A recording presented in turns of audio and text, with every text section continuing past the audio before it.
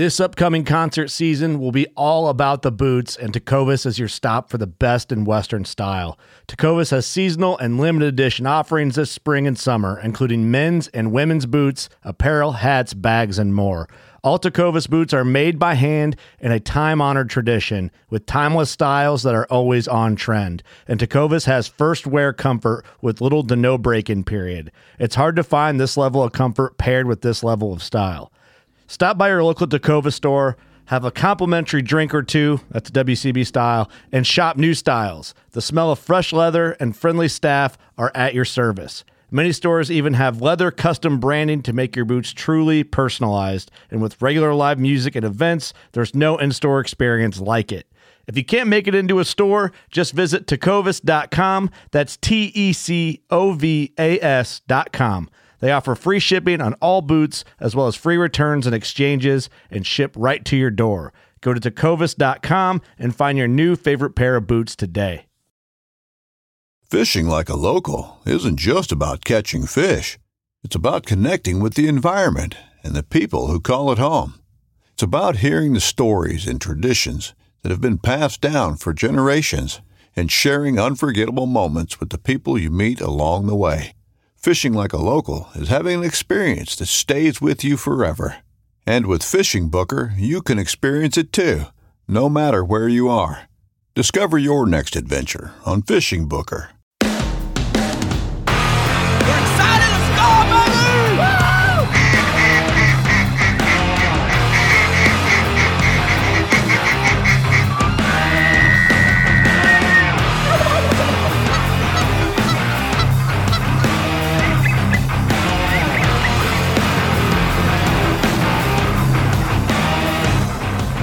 All right, guys, welcome back to the show. It is another episode, another day, another dollar, and I'm pretty excited to have on a good friend of mine that, hey, once again, we've come in contact through social media, and we never shook hands in person, but that might be changing pretty soon. But other than that, we've got to know each other over the phone, through text, and all that good stuff. So I'm glad to introduce to you today, Jared. And Jared, I'm not gonna chop your last name up because I don't want to. You go ahead and tell me how you say your last name. Pronounce it. All right, so it's easier than it looks. I'm gonna tell you how to remember it. Okay, so it's a French name and it looks a little bit confusing there at the end, but you pronounce it Serenade. Serenade. Okay. And the way to remember that is like when you serenade someone, just get rid of the D, and that's the way it sounds. So. Oh, okay, that's easy. All right. Yeah, I told you. So Jared Serenade. Born and raised in Violet, Louisiana. That's actually my youngest daughter's name is Violet. I don't know if that's how it's actually pronounced for you guys. Yeah, that's what we say. We just say Violet. But kind of just go over a little bit of the bio for you guys listening in today. Like I said, I'm pretty excited about it. He's born and raised in Louisiana, and so there's so much there that I want to know about and learn about. But a little bit about him. He said he basically didn't start hunting until his 20s and had no idea what it was really like, and then went all in. Basically, it sounds like a lot of us duck hunters just went full bore.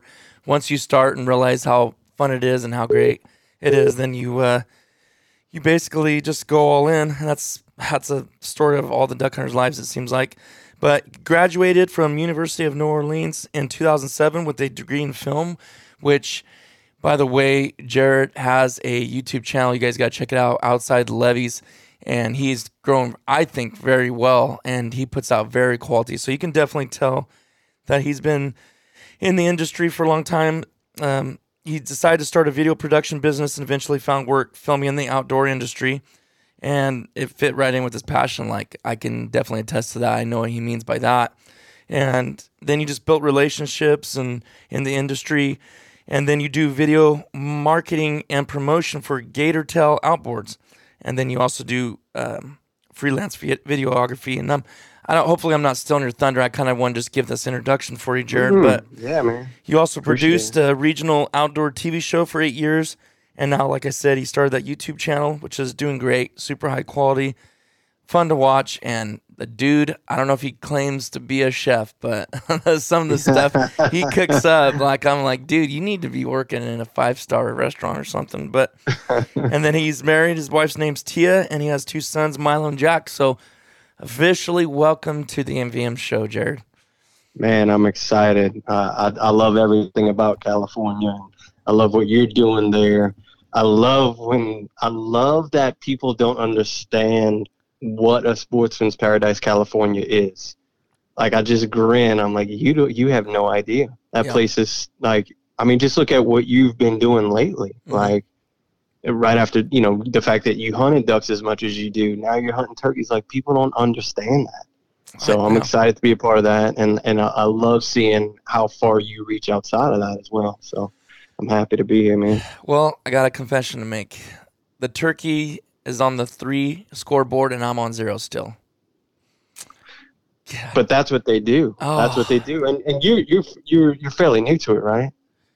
Yeah, I've only been, this is like my 3rd season, and being as new as I am at officially trying to get into turkey hunting, I've done it different times, but I've never been like serious about it. I think I'm real tough, and I got to go into it with archery hunting. And it's like today, I would have had one today. I was close to one.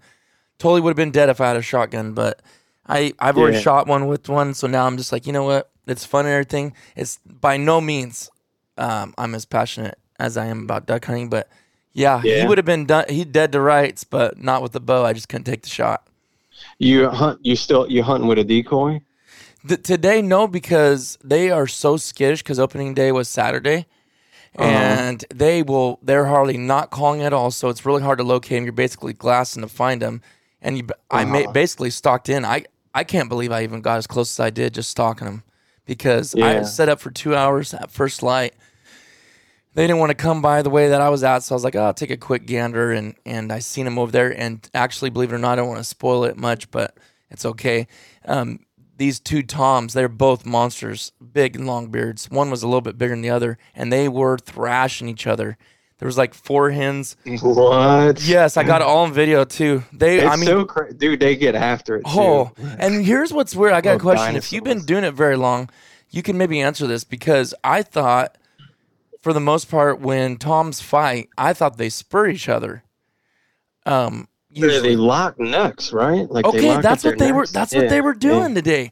They were chest to chest, and in fact, they were about 400 yards away when I first seen them in this meadow. I'm like, what in the world? I could tell it looked like a turkey, but then again, I thought, well, maybe a coyote.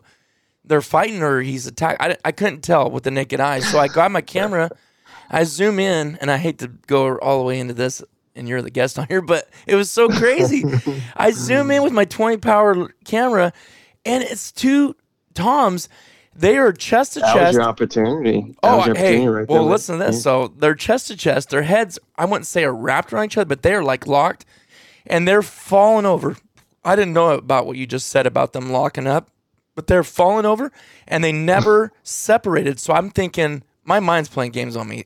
It's like I can only imagine what new duck hunters think when they see certain things because they're not used to it. Yeah. I'm like, what is going on here? And I'm like, wait a minute, this is my chance. I grabbed my bow, and I went on a dead sprint right at him. Well, I'm not going to tell the rest of the story, but anyways, I got within 45 yards, and these stupid hens busted me and broke up the whole deal. Yeah, they're good for that. It's crazy. It's all on video. Yeah, but the thing about archery on turkeys with that, the decoy should, if like I started using just like that kind of quarter strut Jake. Mm-hmm. And that's a guy they look at and they're like, I could beat that dude up, and he's already like for whatever reason, that's one that they're pretty good about wanting to fight. Really, and that's your opportunity to get drawn back. If you're gonna stick with bow hunting, turkeys. So yeah, I've never bow hunted them. I just I just like to kill them. So yeah. And man, I feel like I've watched a lot of videos too where like they really have to go looking for a turkey after they shoot it with a bow, and it's not like there's a big blood trail and all that. So yeah, I know. I don't know. Who knows? Maybe if I have some bad experiences where I shoot and they get away or something, I probably would throw it in. But if you own turkeys, that's more than half the battle, Yeah. Like, so you already doing good. It was fun. Like some people like think, oh, if I had a gun, I could have did this, but at the same time, it's like, yeah, but the reward's not going to be as good. I mean, it still is. Like, trust me, I wanted to bring a turkey. It's gonna be. I wanted to bring a turkey home today, but like the reward's going to be pretty sweet when I finally do get one. So, and a little bragging rights amongst the buddies. So, hell yeah. All right, enough of me. Let's get into Louisiana duck hunting. I mean, I don't even know where to start here. Maybe you can help me out because there's just. Yeah, man. I'll kind of talk about what I know. So I think if you look back over the course of maybe like the last 20 years, Louisiana used to lead the top 5 to top 3 of harvest, ducks during duck season. So we'd be, the state, one of the top 5 states with the most harvested ducks. I'm sure some years we were number 1. I know some years you guys were number 1. But anyway, this was a place that ducks just naturally came because we're at the bottom of the, I think we have the Mississippi Flyway, the Mississippi River Flyway, but also I think we have some of the central, maybe like right on the western side of the state. So like we had, we're at the end of 2 flyways, and the Mississippi River Delta, close to where I live, was just like prime habitat for a long time. Just natural, good habitat, things they wanted to eat, had plenty of room for them to rest.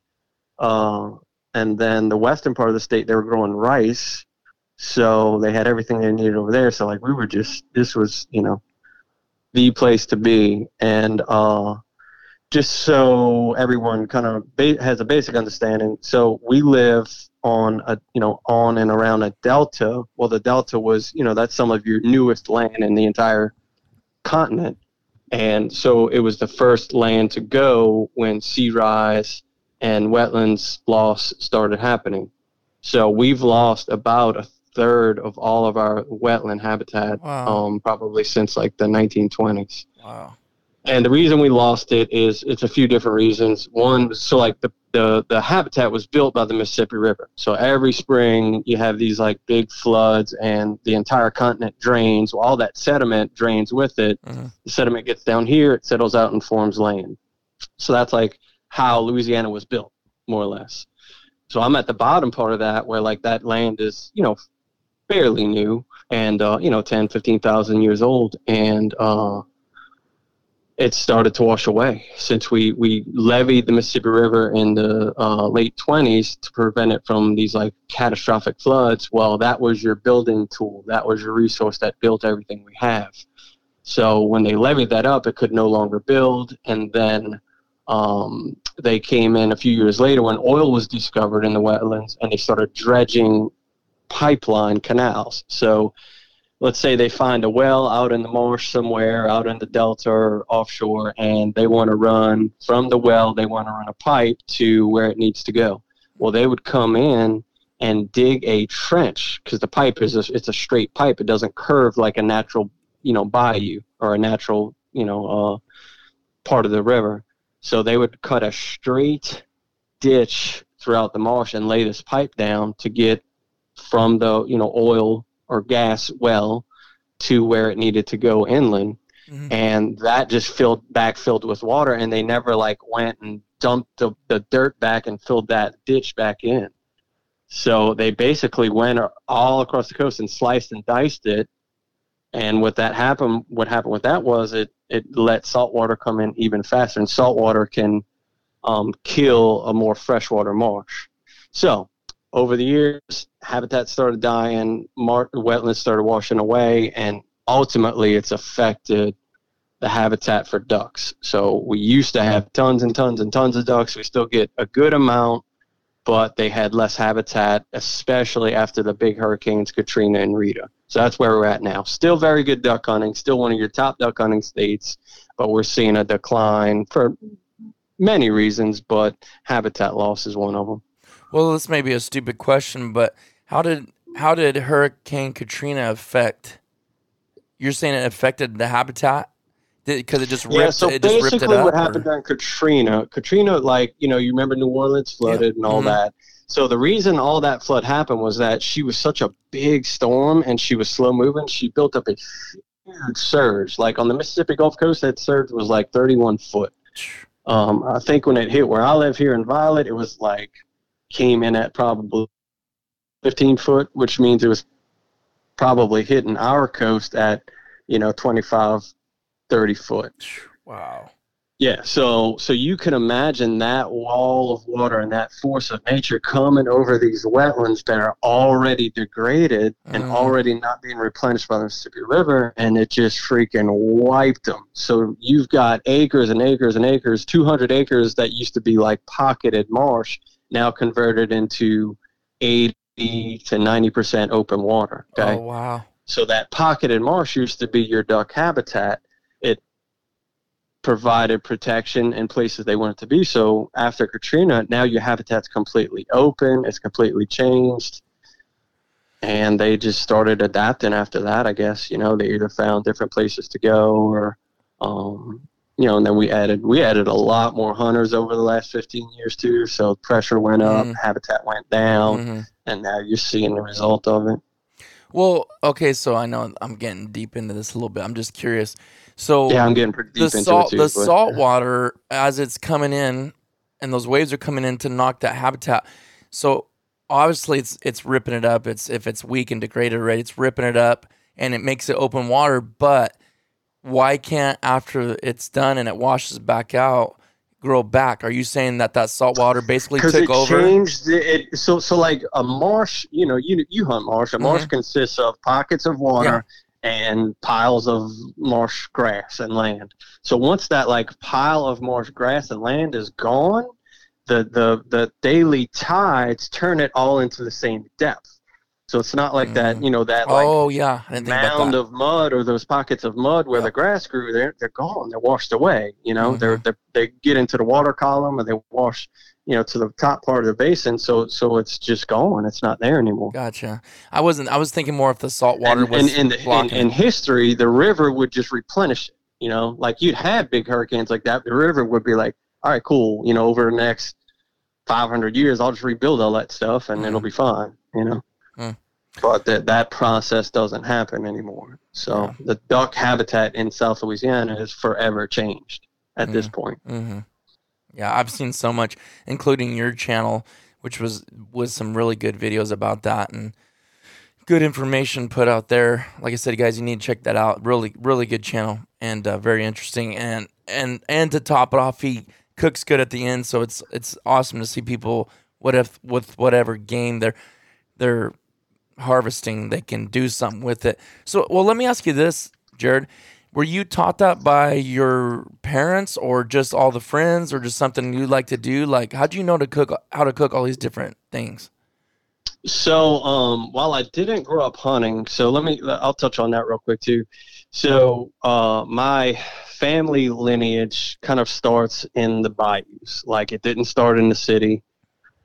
So those folks, they had to live off the land. And that really went up even until my grandpa's generation, growing up down on the bayou. And then when they would supply the markets in New Orleans with seafood. So it's always been a deep part of my heritage. However, as like things got more modernized, I think like my dad's generation, they didn't do all that stuff with their dads. So my dad didn't really take to it.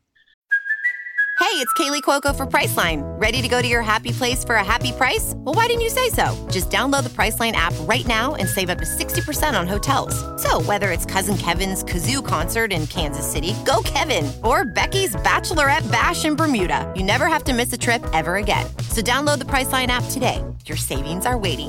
Go to your happy place for a happy price. Go to your happy price, Priceline. So it was almost lost completely at my generation. And just for whatever reason, I think, what I think it was like, I didn't grow up around it. We didn't really do it, even though it was around. When I moved back from Katrina, so Katrina sent me kind of like on a 1-year hiatus from Louisiana. But when I moved back, I was like so happy to be back and just happy to be around our culture again. I started dipping into the hunting and fishing part of the culture. I was like, oh my gosh, this is awesome. I wish someone had shown me this. And I just, like you said, went all in, got obsessed. But I had always grown up around food culture, being from, I grew up 20 minutes from downtown New Orleans. And New Orleans is one of the food meccas and cooking meccas of the entire world.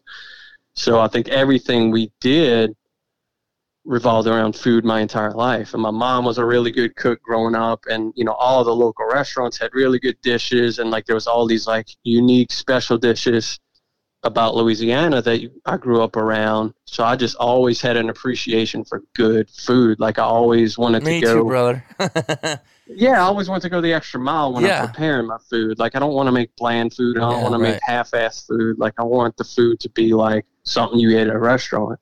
So that was something I always had. And so it was really just a matter of taking the stuff I was hunting with and trying to make it and match it like the restaurant food. And sometimes that worked and sometimes it didn't. But that's what I wanted. Always, it was going to be good. I wasn't just going to do it halfway, wrap it in bacon and throw it in the grill. I'm like, no way, there's got to be something, So it really went hand in hand with the way I was brought up and how good of a cook my mom was coming up, and just the local restaurants. I mean, you got to realize we have crawfish boils on the weekend, like as gatherings, so it's like almost all of our weekend gatherings were centered around food coming up too. So it's almost like if you grow up down here, the bar is already set and raised for you to understand food and to appreciate food and to know how to cook.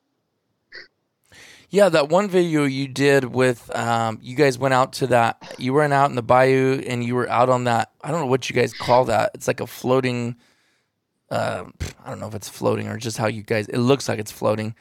But that, I say houseboat, but that's not what it is, I'm sure. Where you guys cooked up all that food. I know you did that a lot, so you're probably like, what are you talking about? Man, what was the name of that video? I am trying to think of what you're talking about. It was a bunch of you and your buddies. The guy who told the story about the truck being down in the ramp? No, I got to probably. Well, I'm trying to remember what you guys cooked around the little camp. Oh, the one on the barbecue one you're talking about? No. I'm talking about the one. I think I know which one you're talking about. You're talking about the one it had the gumbo at the beginning. Yes. Yeah. Those are like we call that a camp. So anytime there's like a little cabin out in the woods or in the marsh, we call it a camp. Yeah. So it was on a very stable little island out in the marsh. Okay. Oh my goodness, that food you guys were cooking out there. I know. And just the way you guys that's what you grow up around. So regardless of whether or not you hunt or not, you grow up around that type of food and that like regard for cooking. It's you better be a come culture, with it. If right? you invite people to come to your house and cook, you better come with it. You can't it's got to be good. I mean, this is a funny question, but like I've asked you this before. Does everybody know how to cook good there? It seems like, unless it's just the people you're around. There's definitely some people who take it more serious than others. Or you get like a lot of people who their mom was a good cook and they didn't learn from her, So now it's like they still kind of depend on mom to cook. Yeah. And that's not going to cut it. Once you get your own house, you got to be, you got to be able to throw down. So throw down. Dude, no, another one you did. You guys were smoking some stuff with those guys. They had that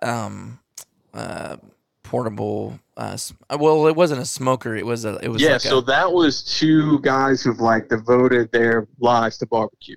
Phil Wingo with Pork Mafia has traveled around the world teaching barbecue classes. He sells that line of seasonings, Pork Mafia, and then the other guy, John Haney.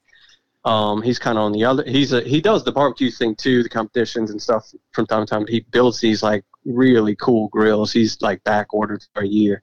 So I took those two dudes. I'm like, all right, y'all gonna take this wild pig and let me see how y'all do it. And they really didn't do it very much different from what you would do domestic pig. Mm-hmm. It was you guys. You had my mouth watering. So one of the questions I want to ask, and I'm sure it varies on region and where you're at, but what's the predominant duck in Louisiana that is kind of the main thing harvested? I think number one is gadwall. Okay. That's our mallard. The gadwall's our mallard. That's your duck that you probably see the most of. People probably enjoy to hunt the most. I think number two, I'd have to look. It's probably green-winged teal, but for me, it's blue-winged teal. In fact, number one for me personally, the area I hunt is blue-winged teal. Okay. We'll hold blue wings from September to now. There's still blue wings in our marsh. So you're getting very plumed out blue wings then, if you want. Oh yeah. By Okay. about December, you should start seeing some trophies show up. Yeah. Okay. So do you guys I've have a seen lot them of early as people? November, but Do you guys see people coming from out of town just to harvest a blue wing because they've never shot one before? no, it's funny you say that, but no, I've like, I don't know why. I don't know if it's like people just don't. That's not a bird they care as much about or whatever. But That's weird. yeah, like it's rare. I know. It's rare to hear somebody like, yeah, I got to go to Louisiana to shoot my blue wing. So Well, that's good to know it's that common, but because at some point, if I wouldn't have had shot one, I would have came there because I did not shoot my first blue wing until I think it was 3 years ago. After Was it a 20 years good of one? hunting. What's that? was it a good one? Oh yeah. No, Yeah. let me rephrase that. So a pack of 5 came in, and Thomas shot, missed, and they did their flare up. At least they do here. I'll have something to say about that. But they went straight up, and that's one of my favorite shots. Right, they're flushing up, and I doubled with 2 drakes. Well, it was early season, so they weren't that plumed out, but I ended up shooting a nice one later on. And then now Gotcha. it seems like more guys are getting them. So, it's just the cycle because, Yeah. we went through some years you wouldn't never see any widgeon. And then the last 2 years there have been so many widgeon. And then you go through some years, like I was talking to you, I hadn't shot a cinnamon teal in like 3 years. And then this year we shot so many. My goodness, we shot so many. And we shot some last year too, but it was just nuts. This year was over the top, and I'm sure part of that was because of weather and stuff. But Yeah. I was asking that because, like you said, I commonly hear a lot about blue wings, Central Flyway, and you're saying you're on the edge of both the Mississippi and the Central, so it's like I don't understand and get why if you're having birds down there as far as blue wings goes to that time. That would be, to me, it sounds like one of the best places to go to shoot your blue wing because they don't stick around in Kansas. I know that till late season. Yeah, I don't know. And look, I only know a few guys who are chasing that. So like, but I even know That's a lot true. of the guides around here. I've never heard anyone say, "Yeah, man, I get a lot of guys coming down who want to shoot their blue wing." We do get a lot of guys coming down who want to shoot their mottled duck. Mm. But I haven't really heard a lot of people come here to shoot their blue wing. So it is a good place to come. Like I said, I've shot a beautiful plumed out blue wing as early as November. Wow. So now, speaking of mottled duck, you had my ears ringing right there. That's one on the list I got to get. I mean, is it still pretty hard to harvest, or is it fairly easy? Man, they live here, so like they know exactly what a duck hunting setup looks like. You can Okay. catch them slipping definitely early in the season, or like early in the morning before it's real too bright. You can catch them slipping, but they're probably the most frustrating duck we have because like you'll see them coming, you're like, oh, they're coming, and I can call it. I'm like, they're not coming because they see that duck hunting setup, and I think just at that stage too. Like they don't want to be around that many ducks. So when they see that many decoys, they're like, that's not for me. I'm So bouncing. Yeah. you could definitely, like if you made it a goal to come down and shoot one, we could get you one. But Really? we may have to change tactics, and just focus on the model duck. So if I was going to do that, I would leave like my bigger pond, and I'd go to some little potholes and kind of hunt them with like maybe 4 decoys or no decoys. Mm-hmm. Just be in a pothole that they like. So I got another question for you on the mottled ducks. How do you feel? Do you feel like they're smarter than mallards, or because people talk about black ducks, I kind of all think of them in similar smartness, and being wise and stuff. But I've heard some people say, "Oh yeah, black ducks are really hard. They're really smart," and then some guys are like, "Oh, we can get them pretty easy." How do you feel about mottled ducks? Yeah, I mean, like I said, they're extremely frustrating because they see it, that you're in their house. It's not like they migrated there; they live there, So like, I think they know what a duck hunting setup looks like, especially like a few weeks into the season. It seems like early we're able to trick a few, but after a couple, a week or two of hunting, they're like, yeah, that's duck hunters. I'm going to this little pothole that I visit every day when y'all aren't around. And they, I just love seeing people think they're going to trick them. Mm-hmm. I'm like, dude, put the duck call down. You're not, it's not going to happen, So yeah, I mean, I think they're smarter. So, They're not smarter; they're just more adapted to the environment because they live there. You know. well, as far as decoys go, like you said, using a small spread, I know we've had to do that with mallards at times when they, like you said, when they get smart. We'll put 1 or 2 out, and maybe 3, and we'll put them a little bit away from us, and probably won't use a spinner because they know what those are. On a mottled duck, what kind of decoys are you using? And like you've already kind of said tactics a little bit, but what's some of your tactics? So this is the thing. Like, it's rare to see a group of more than 6 mottled ducks together. Okay, just naturally. So I think that's part of it, is that like they get around these decoy spreads that are 12 and 24 or more ducks, and they're like, yeah, we don't like even being around that many ducks.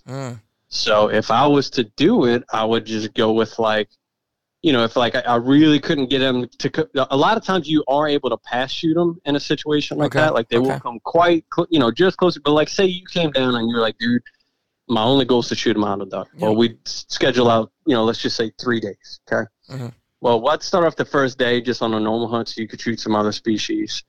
And if like we don't even see one, maybe the second day I'll be like, all right, let's go in these little potholes and try them there. And I would, if like I knew you were coming in on that trip, I would definitely buy some black duck decoys. Oh, okay. And just use that because that looks like a mottled duck. It's plenty. A black duck decoy is plenty close enough to looking like a mottled duck. I wouldn't put out like mallard decoys or something like that. Well, that brought me something else up then. So that's good to know those tactics on that. Now, when you say small potholes and you're going to hunt those, my thoughts are, what is it like in your guys's potholes? How's the mud? How deep's the mud? How sticky is it? How deep's the water? Like all of that. Like I'm trying to see. Yeah. So like the vast majority. So getting back to the Katrina thing. So Katrina took marsh that like may have had pockets and potholes and turned it into a lot of open water. And that open water is shallow. It could be 1 foot or less deep, but it's open water. So the way a lot of us hunt, we hunt in that open water. And I personally will build a blind out of just brush and pull my entire boat into it. I have a gator tail motor with a shallow water aluminum boat, and I just pull the entire boat into that brush pile and hunt that way. Most days. Now, in most situations, that's like I said, probably a foot of water or less with like really organic mud with no bottom. Like you can't step off and expect to be able to walk. Wow. So like there are some places with like where the bottom has like maybe 6 inches of silt and then it starts to get a little firm, but that's rare. Like if there's a spot on our coast that you can walk in your pond, you might want to go buy a lottery ticket. Really? Like it's that, I don't want to say that rare, but it's pretty dang rare. That just burns. That makes my legs just ache just hearing about that kind of mud. Now you see why the gator tail was born here, and the surface drive. That's why, because like your only other option is to dig your way through that stuff with a push pull or a canoe style boat called a pirogue. So when they had developed a motor that could go through that stuff and do it efficiently, that's when like people are like, oh, that's how you're supposed to get around in this stuff. Yeah, because I mean, like hearing about that mud, like we'll have places that are easy. I mean, it's like a dream walking in because it's a refuge, right? It's just it's taken care of, and there is bottom to it, and it's pretty solid. And then you'll go to some places, of course, there's gonna be a bottom, but they'll double and triple plow it, and I mean, it's going up to your knees, and every step just about feels like it's ripping your hip bone out of the socket. So that just makes me cringe hearing about that mud right there. So that's what I was going to do is roll right into the boat situation. I have not yet, but the Delta out here, everybody uses boats out in the Delta, maybe probably kayaks too, as for duck hunting I'm talking about. But I'm just curious because there's miles and miles and miles of waterway here in the Delta. How is it there in Louisiana when you grab your duck boat, because you pretty much said it, if you're going to duck hunt in Louisiana, you need a duck boat is what you were basically telling me the other day. You don't need one. I mean, you can get by with, a regular aluminum boat and outboard, and we call our canoes pirogues. They're not exactly a canoe. It's got a flat bottom, but, you hear me say that word again. I'm just explaining what that is. So you can definitely hunt that way. And there are some places where that's probably even better, but a lot of us are hunting those marshes that Katrina tore up, so you just have these like long, big pieces of, like I said, 1 foot or less water where you have to run a half a mile across that stuff to get to your spot. So, well, that's what I was going to ask is how deep, if this makes sense, from the coast will go to the actual coast where you're all the way at the ocean inland. Yep. How far can you have to run just to go from land to the outside edge of the coast? I mean, could that be a long ways sometimes? For me, it would be really long ways. Gosh, I don't even know. Probably about 90 miles or so, I would think. And that's all wetland. Don't quote me on that. I think New Orleans is 90 miles from the Gulf, so wow. I'd probably be more like 75 or something like that. But and that's all bay. That's all like wetlands and bay. Yeah, it's all wetlands. Wow, all wetlands. That is wetlands, large bays. Huge. So if I plan on being in the Gulf, I'm going to drive my truck at least another 20 miles from my house. But we like to, if you can access the Gulf, we like to go to Venice, which is like kind of the last settlement on the river. And then you're not too far from the Gulf from there. I'd have to look that one up, but I think from Venice straight down the river, it might be like 20 to 30 miles. But don't quote me on that one. I'm not 100% sure. But it's not. It's like once you drive to Venice in your truck, you've cut the majority of the distance you need to travel by boat. So what would you say that's your kind of favorite duck hunting? Maybe species or style, or like what do you like to do most? Man, I like what I just said. You and two buddies, and pull that mud boat into the brush pile and just cut up and have fun from there. It's we hunt almost all private land, so you're not like trying to beat somebody there and get your spot and all that. Your spot's already yours. You pay for it. So, there's just something about that, like those first few. First month or so of the season where it's like you and the buddies haven't done it all year. You're getting that mode. The hunting's good. So I really, really enjoy the cultural, social aspect of the duck hunting here. That's so true. I'm down for like a hardcore adventure, like public land, go find them, all that. But it's just more so that like cultural deal.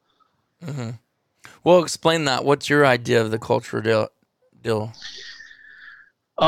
Like I said, man, it's like it's togetherness, it's gathering, it's so many people down here do it at our boat launches in the morning. You're seeing this guy and you're seeing that guy, even though y'all aren't hunting together. It's like I may not have seen him since last duck season. So hey man, how you doing? How's the kid? Blah blah blah. And then you go on your hunt with your closest friends, and or family or whatever, and it's like so then you're in there together, a little boat ride, shoot some ducks. Go home. It's November, December. We got nice weather. Football's on TV. You're throwing something in a pot, letting it cook slow in the oven. Like going to these camps, these cabins out in the marsh, out in the woods. So to me, it's those social aspects of the duck hunting that I like probably more than shooting a duck. Break the public land, chase wherever they are. Like I'd almost rather go to the same spot every time and shoot what's available and be able to enjoy all the social aspects of it rather than like waking up at 2 a.m., beating everyone there, beating everyone to the spot, maybe having a really epic hunt because you did that. But at the end of that, you're drained. It's just I like the social aspects of duck hunting. I'm probably might be a little bit more hardcore of a big game hunter, like more willing to do that, the big game. But for ducks, I really just like hanging out in the blind with the buddies. Yeah. Now it's about making these YouTube videos. So, by the way, how do you like trying to film and duck hunt at the same time? I always hated filming duck hunts. even when I was just the cameraman. Oh man. I probably hated it more that way because like it's such a challenge. They're so small. They come in from a distance, so you're trying to focus on them at a distance. You have brush in your way. Yep. As they get close, you got people shooting around you, blowing your eardrums off, and the footage is not that great, honestly, because of the nature of how they fly and what they do, and you don't know which way. Even when you're on them, and you're like, let's say they come in and somebody shoots and they start to flare, so you're like, oh, this is the closer, and he's going to shoot that one for sure, and then he shoots the one 3 ducks down. Oh, I know. And you didn't get the shot. It's like, so yeah, it's frustrating. I need to get, even after all this time, I still need to get better at it. I still need to probably utilize those, the action cams more, because those are going to get it. Even though, see, here's the frustrating thing about that though. You wear that GoPro on your head, well, damn, that duck looks like you can't even see him in the end video, So it's frustrating. Now the shot cam changed the game for sure. It helped a lot. Because that cleans up, you can even not even get on a clip and get that, and people are happy with that, and you're happy with that. I mean, but yeah, kind of going back to something, I kind of skipped over that because I was just going to ask you that. But on the cultural thing, from what it sounds like to me hearing you talk, it almost sounds like everybody in Louisiana is a lot more easygoing and sociable and kind and friendly to each other. Is that true, or is that you still got those guys out there that want to fight and chase each other? You know what I mean? Yeah, no, it's definitely, it's a jolly place, we may not have the best social systems and government and all that, but we damn sure going to have a good time. We're going to eat something good. So I think even with strangers and everything, people who, what's that? Even with strangers, like you saying, seeing guys at the boat dock. Yeah. I mean, you hear it all the time. People who came down here to hunt, and people just opened their doors to them, and fed them something and made sure they had a good time. So I think that's part of, whether you hunt or not, that's part of that, New Orleans, East South Louisiana Cajun culture. See, and that's something to be said, though, that I wish I was just better at. I feel like sometimes I go to places out of state that the culture is like that, it's all about just eating good food and sitting on the porch drinking sweet tea, and it's I go, you guys entertain so good. It doesn't seem like they do much. It's not like they're doing much, but it's how they do it and how they approach it makes you feel at home. You laugh a lot. You're just having a good time. It's what am I doing wrong? I feel like I'll do my best if I have people out here to entertain, but it's just something different. It's something in the air, or like you said, something different. It's weird. Yeah. Kind of like North, my North and South Carolina. You want to showcase it too, right? If you were to come here, I'd be like, man, I want to show him, shrimp po' boys, and I want to, show him this. So it's you're trying to, you have a pride about where you're from, so you're trying to showcase it. Yeah. Yeah, and you just nailed it. That's probably why it's like that for me. It's because I like California weather. I like California hunting. There's so many things about California I love. I'm an hour and a half from the coast. I'm an hour from the mountains. I'm an hour and a half from the sand dunes. You can go anywhere and do anything here, and the weather's great. But I guess a lot of us Californians that are good people that, like to do these type of things, we are frustrated with just how things go on. So I guess that could be sometimes take away from the pride of it, It's just right. Oh, where are you from? And you're like, California. You don't, and it's not because California is bad. It's how it's run. And the politicians in the really big cities, and because a lot. Trust me, I've been out of state in other states, and when you say you're from California, they look at you like you're Satan himself, and it's hey man, you do know that we have 70% of our land is ag land. We're farmers. We're farmers. We're growing crops, and we do an ag, and we're, good old country people. It's it's not all San Francisco, LA. And I'm not saying good people don't live there. I'm just saying that's the mindset is big city, and rude people and blah, blah, blah, Right. And a lot of people don't realize a lot of people who live in California aren't from California, and it's rare you find like multi-generational Californians. Well, down here, hell, man, I mean, our folks started arriving in the 1700s, you know, so it's a lot deep-rooted. Deeper roots. Yeah, deeper roots, and that culture's been established for longer. But, dude, I loved California. Like, I stayed there a little bit after. What were you doing out here? I stayed there a little bit after Katrina. So, like, I was in college during Katrina, and the University of New Orleans had to shut down because it, you know, flooded and all the damage and all that stuff. So I found this national exchange program where, like, you know, they have like foreign exchange. You go to other countries. Well, this was like just national schools across the country. And I was like, well, damn. I looked at the map and I picked the closest school to the ocean. I was like, I just want to go live on the ocean for a few months. That'd be awesome. California, CSU Monterey Bay. Oh, that's where I wound up. Yeah. And when you get there, and like, I felt like, I guess when you grow up around cities that big, everybody has to like have a little bit of personal sacrifice. You know, like you almost have to like sacrifice a little bit of yourself for the greater good. Mm-hmm. And I felt like most everybody in California was like that. Like they just, you know, that was just part of who they were. So like, I remember we go to get burritos, and like everybody's eating, and these dudes like, here, try mine. And they shared like this, you know, they like took a bite of the same burrito. And I, like, for me, whatever reason, I was like, oh, that's what people in California like. Like, I felt like there was, you know, and I could be wrong, but I felt like no. Okay. Yeah, we don't share each other's food. I don't even let my wife eat off my plate, man. I've never seen anything like that before. I'm like, I guess it's just like a brotherhood. No. Everybody feels like we in this together, I guess. I don't know. No, man. That just gave me the willies hearing that right there. Hey, I don't even let my wife eat my food. Reason, like, that spoke to me, and this is what spoke to me too. So, like, I'm getting into the dorm room. I'm meeting, like, it wasn't a dorm room. It was like, we each had our own room, and then we had a living room, and there were 6 of us in there. So, like, I'm meeting everybody, and there was one guy who was there from Southern California with his parents, and I had met the mom first, and like, I was like, yeah, I'm here, you know, blah, blah. She's like, oh, you went through Katrina? I'm like, yeah.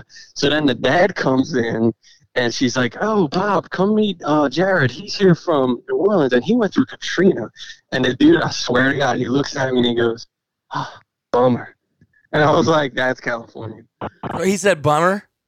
Yeah, that's what he said. Like, not like, oh, man, did you lose your house or nothing? He's like, oh, bummer.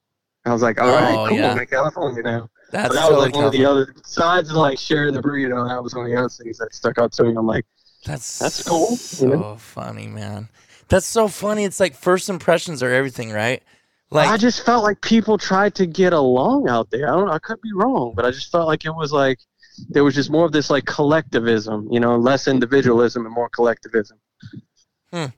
What do you mean? Like, as far as people out here, you're saying they try to get along, like it was hard for them to do, or what do you mean? No, more so like I said, it's just, you know, down in the South, I think like while we all are friendly and all that, it's like there's a lot of emphasis placed on being an individual and your personal freedom and what's right for you and your family. Whereas like I felt like they were like more like what's best for all of us, you know, what sacrifices can we make to make it better for all of us. It's just, you see what I'm saying? Like it was like, and look, it's hard to reflect back on it because it was almost 15 years ago now, but I remember that stuck out to me for whatever reason. And that's what I'm saying about the burrito. It was like, he didn't look at it as my burrito. At that point, it was our burrito. I'm like, okay, cool. Oh, that's so nasty, dude. I cannot believe. I don't think I've had. You know, people in college are dumb. Oh, so that's the big part of it right there. I had never seen anybody in Louisiana say, "Hey, dude, this burrito is really good. You want to try it?" No, you know? I've never seen that myself. That's why I'm like wondering if that's some type of beach bum deal. I know a good buddy of mine named Caleb. He did some filming with us last year. Incredible guy, great photography and all that stuff. And I'm gonna have to ask him about that because he's like from Santa Barbara or somewhere down. I'm gonna see like, hey, you guys share burritos down there? He's probably gonna be like, what? What are you talking about?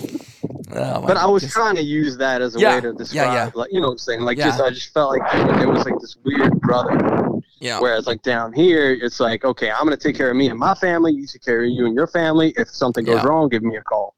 Yeah. You know, whereas like I felt like them, they were like, okay, we're a big society here, and you know, there may be things we need to do to make it best for everybody. Yeah. So. Oh, it totally is like that. But I loved it. I had it. You know, like it would be if I ever. So like, did you ever eat a top burrito? choice of place to live? That would definitely be high on the list. So did you ever share burrito?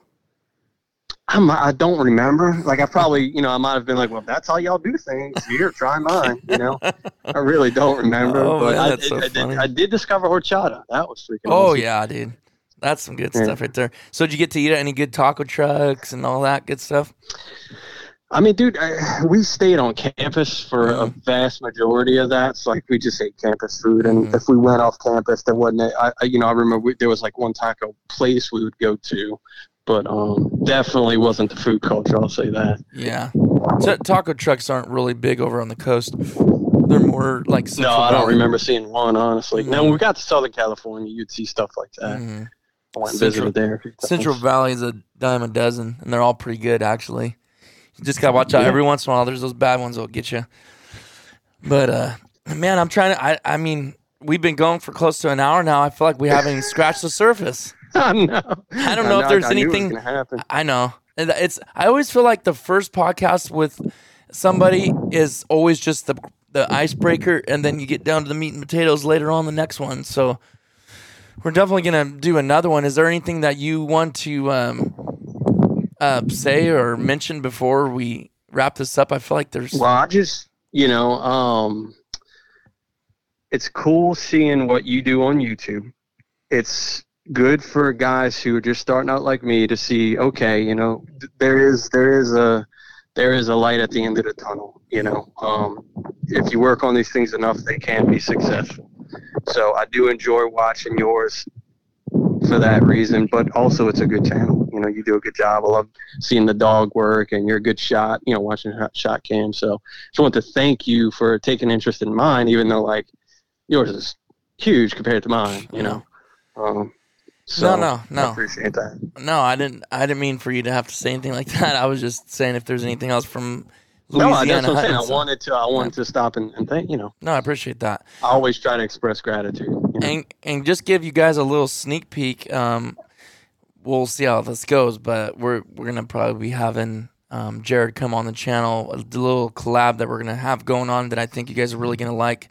It involves a turkey and stuff like that. So.